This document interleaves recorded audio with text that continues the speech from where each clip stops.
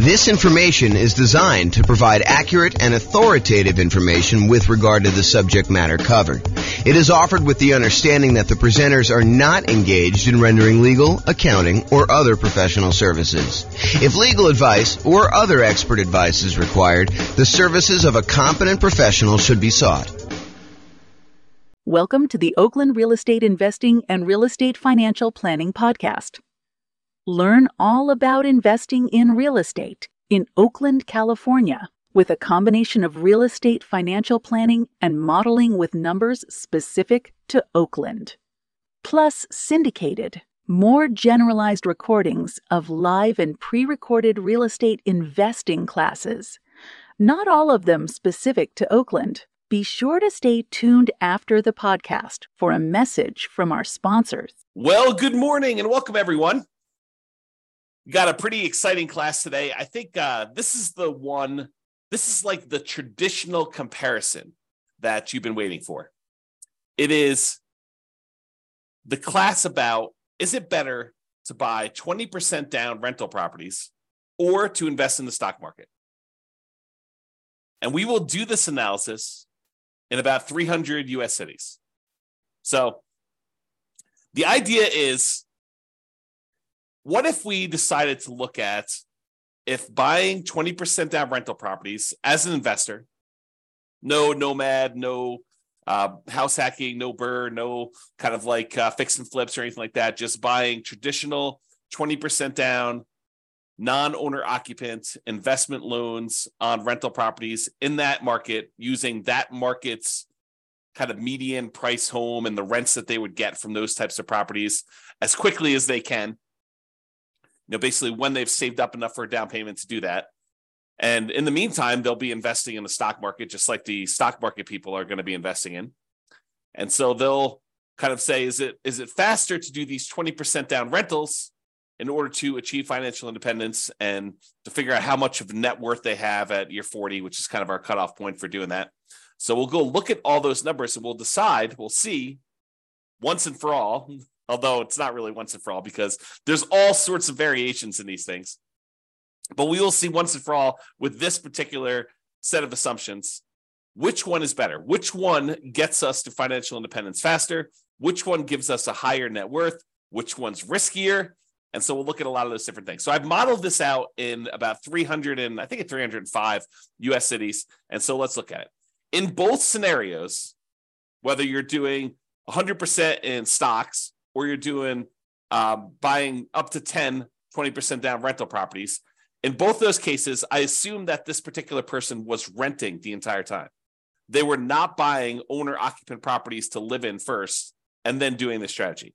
And the numbers would change if they decided to buy an owner-occupant property and then do either all investing in stocks or then do all buying 20% down rental properties, up to 10 rental properties. The numbers would definitely change because then they'd have an owner-occupant property. It would change a lot of the characteristics of the investment. That owner-occupant property matters a lot.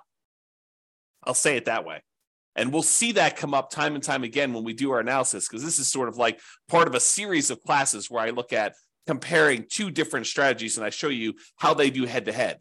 In case you haven't noticed, that's what I've been doing. About once per week for these live classes, I've been doing a head-to-head comparison of different strategies, and then we publish this eventually to the podcast and put it on the website and stuff like that. So you can see, though, these different comparisons, and you will see over time that buying that owner-occupant property has a significant impact on how things perform. And most of the time, it's better. So if you get nothing else from this stuff, look hard at whether you should buy an owner-occupant property first in your marketplace. Okay, so in this case, though, we're talking today about putting 20% down, buying rental properties, or investing in stocks. In both of those situations, both those scenarios, they're renting the entire time themselves. They are not moving into a property that they own. Okay, trying to make it as fair of an apples-to-apples comparison as we can. In the cases where they're putting 20% down, they save up their money until they have 20% down for non-owner occupant property, and then they repeat that until they have 10 properties, 10 rentals in total. Then they stop buying. Any extra money that they have coming in, they stick in the stock market, just like the people investing in stocks, except these guys would have 10 rentals at that point. They buy the next property when they've saved up enough money for the down payment, plus any closing costs, plus 6 months of reserves for their personal expenses, plus 6 months of reserves for every property that they own so far. So if they only own 2, they need 6 months of reserves for those 2. If they own 8, they need to do reserves for all 8. And additionally, they need to be able to qualify for the loan based on a 45% debt to income ratio. We don't just give me a pass and say you don't need to qualify for a debt to income ratio. We do that calculation. So in markets where you have, challenging economics, where the prices are really high and rents are not quite that high, and that actually hurts your debt to income ratio because maybe you have negative cash flow on them, then we need to overcome that if you're really close to your debt to income ratio in order to be able to buy the next one. In cases where buying a property has really good cash flow economics, the amount of the price to rent ratio and your expenses on that property are such that when you buy a property, it actually helps your debt to income ratio, then that actually is probably not a factor. Your debt to income ratio will be easy to achieve there. Okay. But we do that calculation. So it's important for you to realize that that is a factor in this stuff. And while the 20% down people are saving up to buy their rental properties, they're also investing in the stock market with any extra money they have. So I've assumed that they're taking the extra money that they have and they're investing in, some type of index fund or something like that in order to save up their money and get a return on it while they're waiting to buy their property. So they're not significantly handicapped by having this money in some type of really low return thing, while the other people who are doing only stocks have it in some type of really good stock market account. And the people that are investing in stocks, they don't have any property at all. This is just stocks completely. And if you want to see the comparison of this, I have the URL on the screen. I'll try to put it in the show notes. If you're listening to this on a podcast, so you can kind of go and tag that. If you're watching the video, you can see it there and type it in. Or just go to the model page and you can go find the one that says 20% down payments versus stocks. And you can find it that way too. All right. So what does it mean for them to be financially independent? I want to talk about this so that you understand what triggers someone being financially independent. And this is the same definitions I've been using for people when they're thinking about being financially independent themselves, but this is the mathematical way we determine if someone is financially independent. And it comes from 5 different sources. I'll cover the 3 easy ones first. There are 3 sources that are super easy. It's all the passive income. So passive income from any Social Security, which we're not modeling in this case. Passive income from any annuities that they buy. You can buy an annuity. It's an insurance product. You basically pay a fee or pay a series of fees in if you're paying monthly or yearly or whatever it is. And then the insurance company will pay out a certain dollar amount each, whatever it is, month or year, to you as part of the annuity. So you could buy annuities. You could have Social Security, or if you have a pension, those count. Those are the 3 that we're really not talking about today, but those are 3 that would contribute to someone being financially independent. The 2 we're primarily focused on today is, number 1, net positive cash flow from rental properties, and number 2, any invested assets that they have, like assets they have invested in the stock market, as an example, times the safe withdrawal rate. And that gives you, if that number exceeds your expenses, then that means you're financially independent. So either the net positive cash flow you have coming in from your rentals exceeds your expenses, or your invested assets times your safe withdrawal rate exceeds your expenses, or some combination of those 2 exceeds your expenses, then you're considered financially independent. So let's say your expenses, I'll say this too, the expenses in each city vary. So the person living in Mobile, Alabama is earning a different amount than the person living in Los Angeles, California, because they need to be able to afford properties in those marketplaces. And someone who typically works in Los Angeles makes more on average than someone who works in Mobile. Just kind of looking at the numbers of what income people make in different areas of the country, we kind of adjust for that. And we base it on being able to afford a home in that particular marketplace. Okay, so we adjust those. So that's saying if the net positive cash flow from all their rental properties exceeds their expenses. So if you're making $10,000 a month, you need your cash flow from your rentals after all the expenses like taxes, insurance, maintenance, PMI, principal, interest, mortgage, your maintenance, your management, all of the expenses get subtracted. Your net cash flow has to exceed that $10,000 a month in this example. Or if you've got whatever it is, $5 million invested in the stock market, and you're timesing that by a 4% safe withdrawal rate, which I think is what we use for this, then that would be whatever that is per year. $5 million times 4 is that $200,000. So they're making in excess of what they would need to do in that particular case. If you think about it this way, if you have $1 million invested in the stock market and you have a 4% safe withdrawal rate, you're making about $4,000 per year that you could safely, and I'm using that in quotes, withdraw from your asset pool with a very low probability of you running out of money. It's not saying you can't run out of money, depending on how the market does. We don't know how the stock market's going to perform in the future. And I think that's one of the challenges with a lot of this modeling.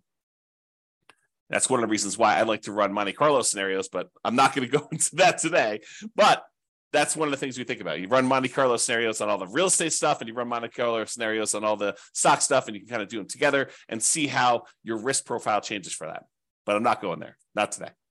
All right, so the combination of those two need to exceed your expenses in order for you to be considered financially independent. So let's talk about the assumptions. Each city's modeling uses their median home prices and estimated rents on those properties. We did not apply any of the 88 strategies I have to improve cash flow. So these are not like optimized properties. It's not like you went and you found the best of the best of the best deals and you applied all the best kind of practices we have for improving cash flow on all those in order to optimize for whatever your cash flow would be. That's not what we did. Okay. So these are sort of like run-of-the-mill, median-ish price properties. You could do a lot better than this. Kind of picking your things. And also, I would say I somewhat handicapped stock market. I think some people would argue the stock market has done better than what I used for my assumption, which was 7%. I use 7% per year in the stock market. Some people are like, well, James, that's really low. I mean, the stock market's obviously returned whatever you believe it to be. And I'll say, I think this is a defensible position, depending on what you're investing in the stock market. But if you invest in other things, maybe you do better than this, maybe you do a lot worse. And that's why you could change these assumptions and see how it affects things too. Okay. So each city's modeling uses their median home prices and the estimated rents in those properties. We did not apply any of the 88 strategies to improve cash flow. Just talked about that. The job income, as I mentioned before, it does vary based on what city you're in so that you can afford a property in that marketplace. We didn't want you to be in a marketplace where you make so little that you can't afford a property in that marketplace. But then at the same time, in order to become financially independent, you need your kind of like assets to overcome your expenses now. So because your income is higher, you have a higher threshold to be considered financially independent. So even though we give them a little bit in higher income in that particular marketplace, we also penalize them a little bit, saying that they now need to overcome that number in order to be considered financially independent. So to those that are given more is required. Another way of saying that. Okay. We just started off in every one of the cases, whether they're buying stocks or they're buying 20% down rental properties, everyone started with just enough such that they would have had enough for a 5% down owner-occupant property with some closing costs. In other words, everyone starts with 7% of the price of a property in their marketplace. 5% plus a couple of percentage points for some closing costs. And if that number is below $10,000, we set a minimum of $10,000. And this is true even though they're not buying an owner-occupant property. But the reason we set it up this way is we are going to compare this to people that do buy an owner-occupant property. And so I wanted to be close to apples as we could. So they all start with money as if they could go put a down payment down and buy an owner-occupant property, even though in this particular case, they're not. They're 7% of the way toward their 20% down payment in the case where they're buying rentals, and they're 7% of the way in order to take that money and invest in stocks. They're not really going to buy a rental property, but they could if we do another strategy where we compare these. Okay. And then the interest rates, if they were going to buy an owner occupant, they'd be about 6.5. In this case, they're not. And if they're buying that 20% down properties, we assume the interest rate's about 7%. So it's pretty close to where we are today, although, and I could change these, but right now we are using 7%. And if they change a little bit, we can go through and we could change all of them and rerun all the scenarios. The challenge is if I do this video now and you watch the video, if you go to the website for the modeling thing, I may have changed those numbers at some point in the future. And so what you're seeing on the models page may be very different than what we're talking about in this particular presentation. Okay. And I told you already before, they're earning 7% in the stock market per year. That's their rate of return. And they're earning that whether they've got a little bit of money in the stock market waiting to save up their down payment to buy rental properties, or they're only buying stocks, they're earning 7% per year. I also modeled this out over 100 years because sometimes I stopped at 60 originally, 60 years. And then I was realizing that some people were not financially independent by year 60 and that they were achieving financial independence just after that. And so I was like, well, where do you cut it off? I was like, I'll just go out to 100. People realize if they're 50 years old, they're probably not going to live to be 150, but they can at least see what the modeling looks like going out that far. And if you want to see all of my assumptions in detail, you can go to the realestatefinancialplanner.com/model in order to see that. MODEL, model. All right, so let's talk about it. I'm looking primarily at two metrics. Number one is how long did it take them to be financially independent and how much net worth they had. So let's talk about how long it takes them to be financially independent first. You might think, oh, James, this real estate stuff is obviously going to do better, and it's going to be better in every case. Well, you might be surprised to see that the investing in stocks, not buying real estate at all, is better in 75 out of the 305 cities that we tested in. So about 25% of the time, they achieved financial independence faster if they invested in stocks than if they invested in 20% down rental properties. And you're like, what are you talking about? Is that even possible? Yep. In 229 of the cities, 20% down was faster. They achieved financial independence. They got to the point where the income from their invested assets, whether that's net rent, net cash flow on all their rental properties after all expenses, or the income that the money that they have invested in this case, the stock market, times the safe withdrawal rate at 4%, with the sum of those two, whether they're heavily in real estate, they may not even have any stock market stuff or vice versa. But those two actually exceeded their living expenses, the expenses they have in those marketplaces.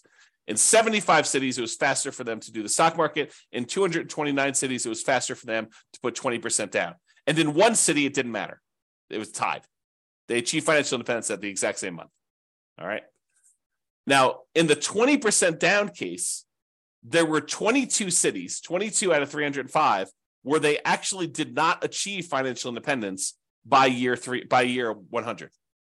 So over a 100-year period, they never quite got to the point where the cash flow in those properties exceeded their expenses in that city, which is pretty interesting, Now, again, we're not optimizing these properties. You could do better. And in fact, because you're not having to buy them in your city, you could choose a different city to do this in, city that has better economics, as an example. Okay. Or they may have enough net worth in the properties that they bought, where even though the cash flow didn't quite get them to financial independence, they could, in theory, at least sell off some of those properties or all of those properties and convert it to the stock market or convert it to free and clear rental properties and actually have achieved financial independence. We didn't do any of that modeling, although we do that in other scenarios where we go head to head. This is sort of like the basic version.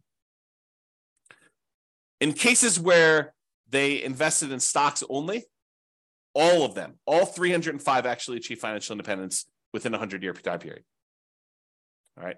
So there were 22 cases where 20% down did not, and there were 305, all of them achieved it when they did stocks. All right. This chart breaks down how many of the cities achieved financial independence at what time. So this is the low time. So, this is like 100 months. This is like 1,200 months over here. The red kind of area is the number of 20% down ones that achieve financial independence there. So, for example, at about the 300-month mark, there were about 20 of the cities that achieved financial independence. And you can see that the 20% down ones are spread out, I wouldn't say exactly evenly, but relatively evenly over time. Kind of like a little bit more in this kind of like 200 to 600 range, a lot fewer the later on you go. There are a couple really early ones where you achieve financial independence very, very early in those cities. However, the stock market one is very different looking. There's a whole bunch, almost 80 cities that achieve financial independence, just after this, whatever this is, 550 month period. And then there's a bunch that kind of achieve it right after that. And then a whole bunch kind of like taper off, so you don't have very many at all the later you go. And so you can see the characteristics of when you achieve financial independence look very different depending on whether you're doing 20% down or you're doing stocks only in those different markets. Like when you're likely to be financially independent looks very different. There's a wide range when you put 20% down. There's a kind of like hard left-hand side, lower end boundary for the stock market one, but then it kind of grows, kind of like tapers off pretty rapidly there. And a lot more of them achieve financial independence kind of like in this time period, if you're looking at that. Okay. All right. Now this chart, this shows you how much better, how much faster investing in stocks is or investing in 20% down is for each individual city. So each one of these dots is a particular city. The number here on the left-hand side shows you how many months better or worse it is. So here's 0. On 0, these would be the same. So this is the one where it was exactly the same. But if it's greater here, if it's green, it means that the stock market one was better by that many months. So there are times when investing in stocks was almost, I don't know, what is that, 250 months, 20 years better? So there are times when investing in stocks was 20 years faster than investing in 20% down rentals. However, there were times when investing in rental properties, putting 20% down, was 20 years better for these cities. So there's a wide range, a big difference between these. I'll tell you, it looks just eyeballing it that there are times when investing in 20% down is a lot better, way better than it is when you do the invest in stocks. And there are fewer times here where they are better than if you invest in stocks. So you can kind of see the number here. Now, this is also on a scale showing you the price of houses in that marketplace, because I'm often asked, James, so is it like the more expensive houses that where it's better to actually do the stocks, or is it like the cheaper houses, or does it matter? And in this case, I would say it doesn't really matter. There's probably a few more of the ones where 20% down is better, where you have cheaper houses, but and there's so few data points up here that I wouldn't say that it's generally better here, although there are 2 data points with really expensive houses where it was better to do stocks. However, there was one here where it was really, really expensive, where it's better to put 20% down. So I don't know. I think the general trend is maybe a little bit in favor of 20% down rentals over stocks on the lower end, but not by like a ridiculous amount. It's not like it's universally true. There are some over here where you're less than $250,000 for a house where it was still better in order for you to buy, to invest in stocks than it was for you to buy rental properties. Okay. All right. So let's talk about net worth. We talked about the speed to getting to financial independence. Now, who has a higher net worth at year 40, whether you invest in 20% down rentals or you invest in stocks? So in 34 cities, a little bit more than 10%, in 34 cities, you have a higher net worth investing at year 40, investing in stocks than investing 20% down in rental properties. However, in 271 cities, you have a higher net worth if you invest in rental properties. So about 90% of the time, you'd be better off from a net worth perspective investing in 20% down rentals. For about 10% of the time, you would have been better off investing in stocks, which I think surprises a lot of people. They're like, real estate, it's always better. It's not always better. It's most of the time it's better, but it's not universally every single time better. And honestly, we're sort of handicapping both in some ways, right? We're not picking ideal rental properties. So you could say, well, you're really sort of like giving the short end of the stick to the 20% down rentals. Yeah, but I'm also not doing crazy aggressive, a 12% return per year in the stock market either. So both of them are sort of handicapped. And depending on what actually happens, we won't even know. Like we could predict the future right now, based on some reasonable assumptions about what has happened in the past. But I mean, we could see 17% per year in the stock market. And in that case, the stock market would do probably better than a lot of real estate stuff, provided the real estate does the same as what it's done. Or real estate could go on a tear. I mean, this last year, when interest rates have risen, it's been slowed down quite a bit as we try to get inflation under control. However, going back even before that, the last 5 years, where real estate prices have gone up like crazy, if that growth rate were to continue, yeah, real estate would look amazing. right? But we're not seeing this like ultra low interest rate environment where we're seeing 3%, 3.5% loans on non-owner occupant properties, and property values going up 10% a year and rents rising almost in line with that. I mean, we're not seeing those things, and that is not historically over a very long period of time what has actually happened. So I don't think we could use those numbers and be kind of like reasonable about stuff, to be fair. So we're using very reasonable long-term numbers. I think we're using 3% per year for appreciation. Got to give you an idea. We're using current interest rates, current rents. Although I'm not an expert in every one of these markets. Maybe you go look at my assumptions for your particular city. And you're like, James, you're off. You're wrong on these numbers. Okay, fine. Reach out to me. Tell me what the right numbers are. We'll rerun them and do it. But it's only going to affect one of the cities. So a lot of these cities I feel pretty confident in. Maybe not every one of them. So there you go. So you can kind of see there, and there were no situations where it was exactly the same net worth at year 40. Now, this is that same type of chart before where we show you how much better, and instead of showing you how many months better, now it's showing you how many dollars better it was in net worth at year 40, broken out by the price of houses in those marketplaces. The red dots, each dot is a city, by the way. The red dots are the ones where the stock market had a higher net worth, and the green dots are the ones where putting 20% down had a higher net worth. And the first thing I'll point out to you is the ones where you put 20% down, there were a lot more cases where your net worth was not just a little bit higher, but a lot higher. So you had a much higher variance, much higher range of how much better these strategies were. Sometimes putting 20% down was not like $500,000 better. It was like $10 million better. Significantly better. But the red ones, the ones where the stock market was better, those all are relatively small differences better. So, they might be better, but it might have only been better by, $500,000 as an example. And there are not that many of them, as we showed you before. Okay. Now, is this skewed toward higher price houses? Yeah, maybe a little tiny bit. The higher your priced houses, the better the stock market was than buying the rental properties. But there are some cases where doing the rental properties, 20% down rental properties, where you're putting, where you had really expensive properties, where those were better too. There's a couple of green dots at very expensive houses as well.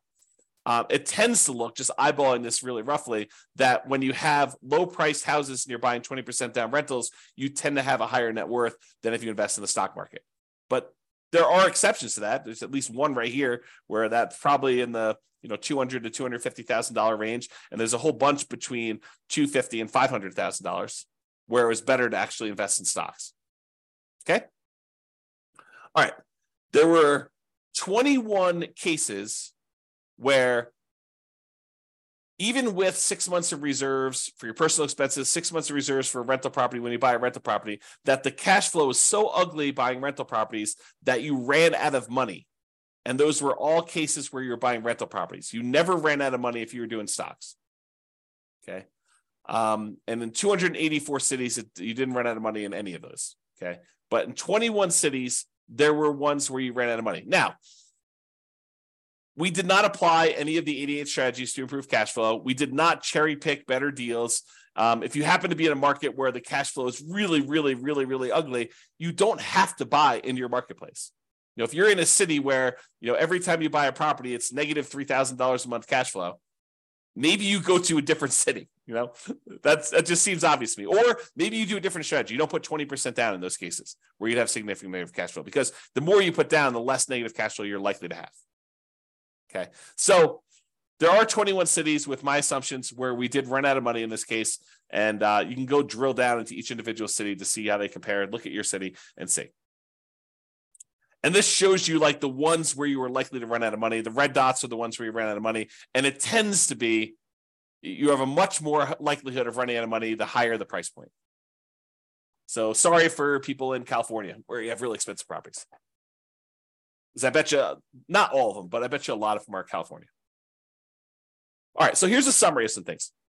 And we do both average and median here to kind of show you the difference. See, the medians, when you take, like, for example, net worth, we take the highest net worth, we take the lowest net worth, we sort them in order, and then we look at the middlemost number. That's median.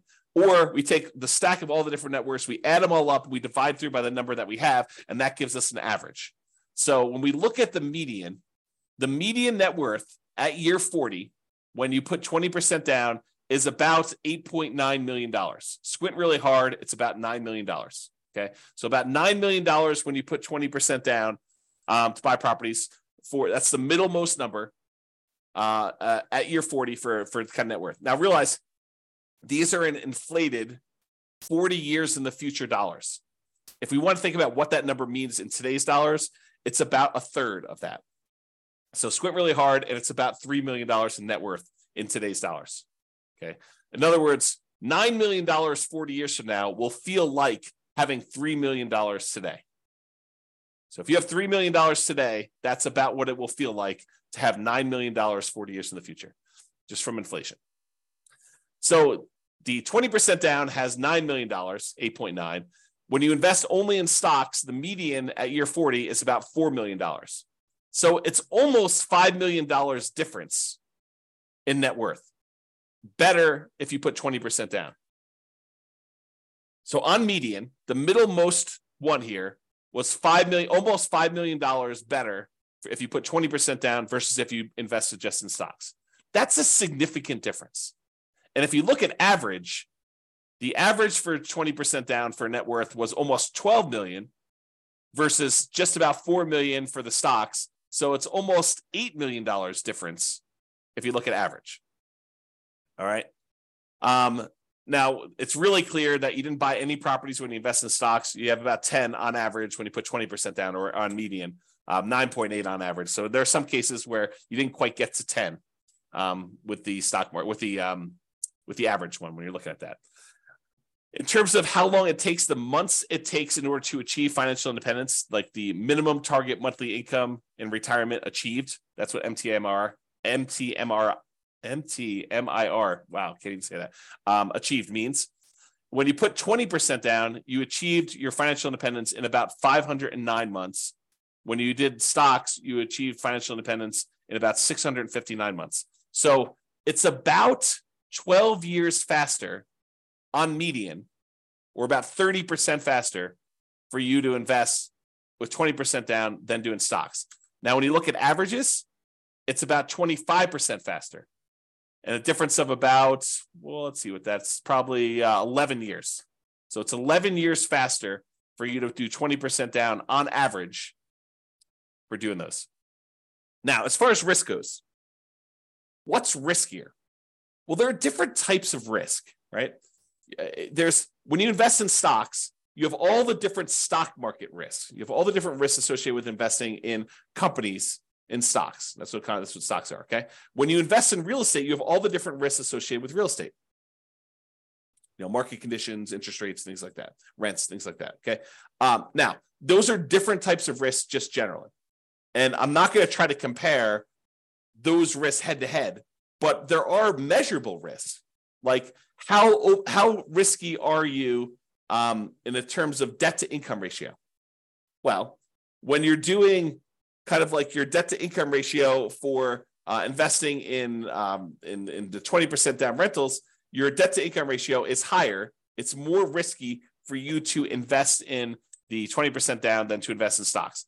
And the average debt to net worth, 47% on average compared to zero, or the average debt to account balance, 219.84% to 0%.